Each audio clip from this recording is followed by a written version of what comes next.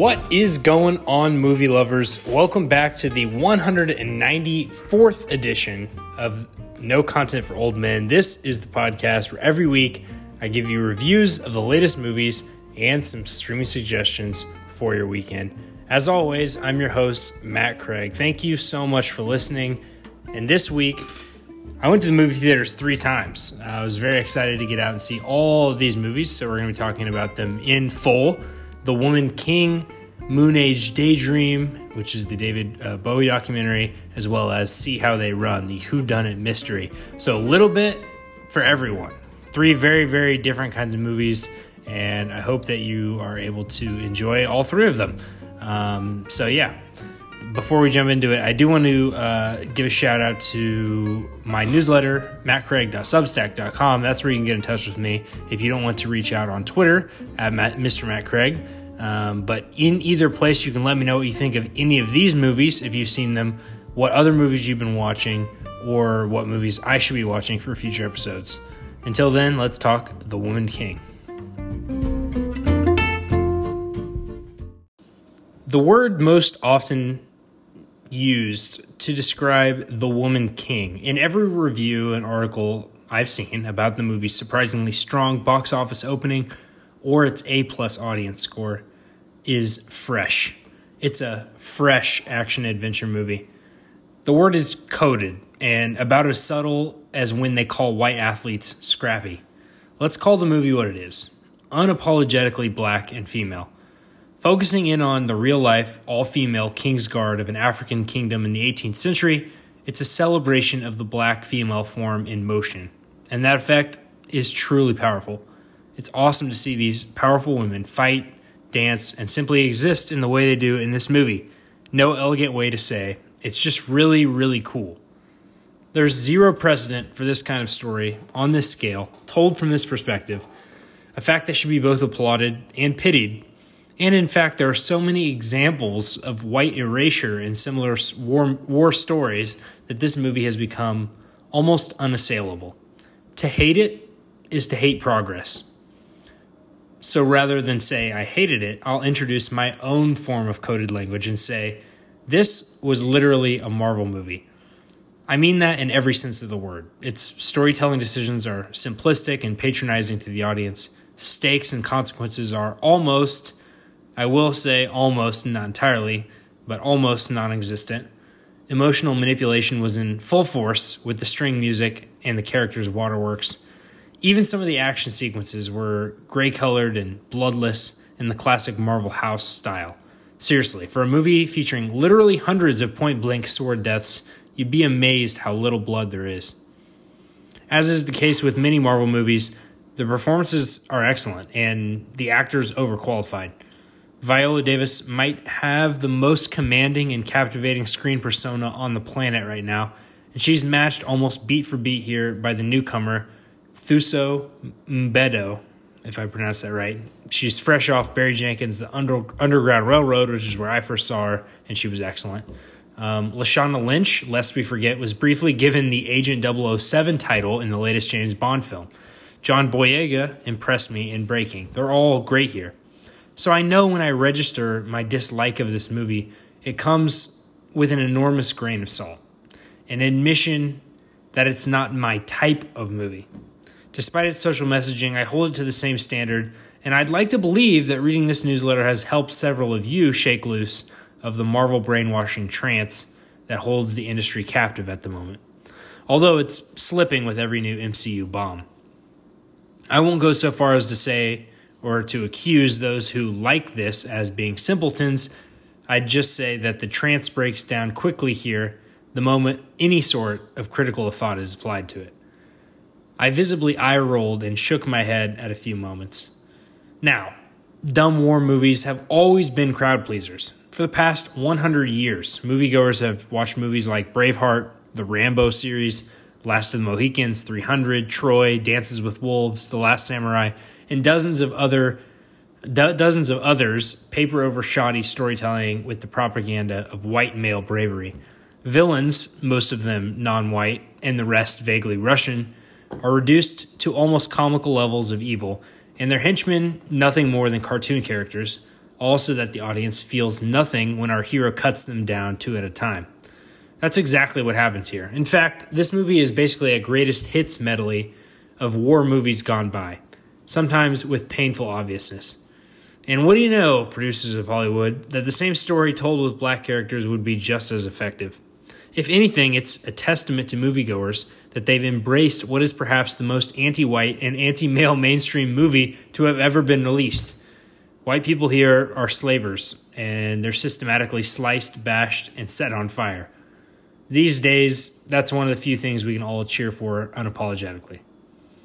I'm just not really sure that alone earns the movie a free pass from criticisms that it's a shallow, cheesy, big-budget punch fest, one which halted all surprise and innovation after the premise and the casting process. Thanks, but for me, no thanks. All right, next up is Moonage Daydream, which is also playing only in theaters. The new David Bowie documentary is one part concert film, one part abstract cultural essay, and 3 parts philosophical magnum opus. It doesn't attempt to explain the life or impact of the rock and roll icon as much as it simply presents the unadulterated gospel according to Bowie, which I could sum up as the following: life is chaos, and we should all embrace it. The movie is an overwhelming sensory overload, cut like a 2-hour psychedelic music video that manages to walk through Bowie's long career without a hint of exposition. Each phase is presented more or less like a thought experiment. Bowie exploded onto the scene in the early 1970s after the cultural chaos of the late 60s seemed to confirm the Nietzschean idea that God is dead and we have killed him, prompting an era where people were ready to let the freak flags fly. Bowie's outlandish, androgynous, alien-like Ziggy Stardust character was artifice upon artifice, which Bowie spent the rest of his career slowly stripping away until, amazingly, in his later years, he seemed to have found the enlightenment he spent so long searching for. His restless creativity and courage to take risks is on full display in this film and serves as a major inspiration to anyone who dabbles in the creative arts. I loved this movie, but to be fair, I came in being already a huge Bowie fan and had the privilege of watching this movie in IMAX with the full benefit of sound and fury it provides. I think the movie works no matter your pre-existing knowledge or the size of screen, but if you can copy my experience, I highly recommend it.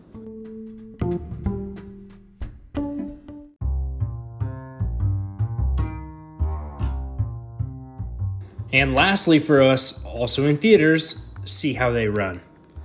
In theory, whodunits should be an incredibly tired genre. Agatha Christie, its patron saint, published her most well-known works almost 90 years ago. 90 years ago. And by now, there have been so many incarnations and adaptations that audiences know the genre tropes like the back of their hand. If you've seen one, you've seen them all, as one character puts it in See How They Run. Yet the genre is undergoing a resurgence, and in a world of fewer and fewer studio comedies, it seems to me to be the one that's still allowed to have a little fun. It's done so, honestly, by eating its own tail. Genre tropes aren't ignored or pretended not to exist, they are embraced as explicit text.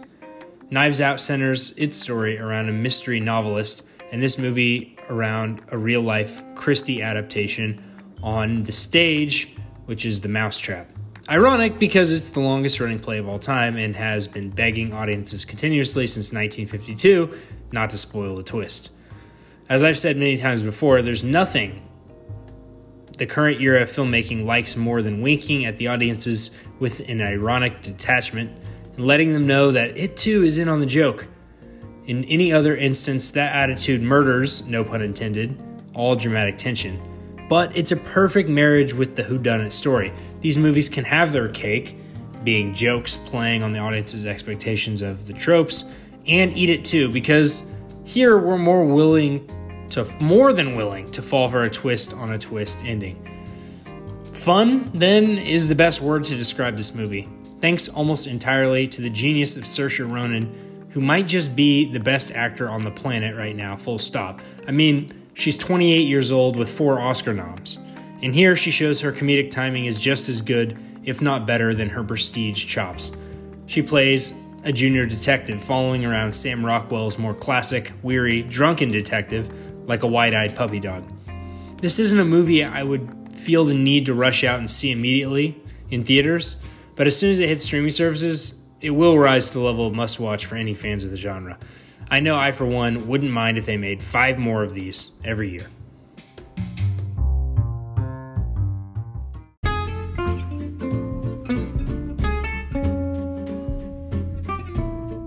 All right, guys, that's going to do it for this week's show. Thank you so much for listening. If you head over to the newsletter, again, at mattcraig.substack.com, you'll see this week's trailer watch, which is Bardo, the new movie and much discussed movie within movie circles from Alejandro Gonzalez Iñárritu, the Mexican filmmaker who also made Birdman and The Revenant, and now is maybe getting his comeuppance, at least among critics. It's become very fashionable to hate on him, and I explain why, as well as show off the new trailer for his potential awards movie, although I think he's going to get shunned based on the reception that this has gotten at the festivals. Anyway, all that in the newsletter. As for next week's show, it's Don't Worry Darling week. I mean, come on. This movie, if you follow, well, I mean, really, even if you just are on the internet at all, you know the many controversies behind the making of this movie.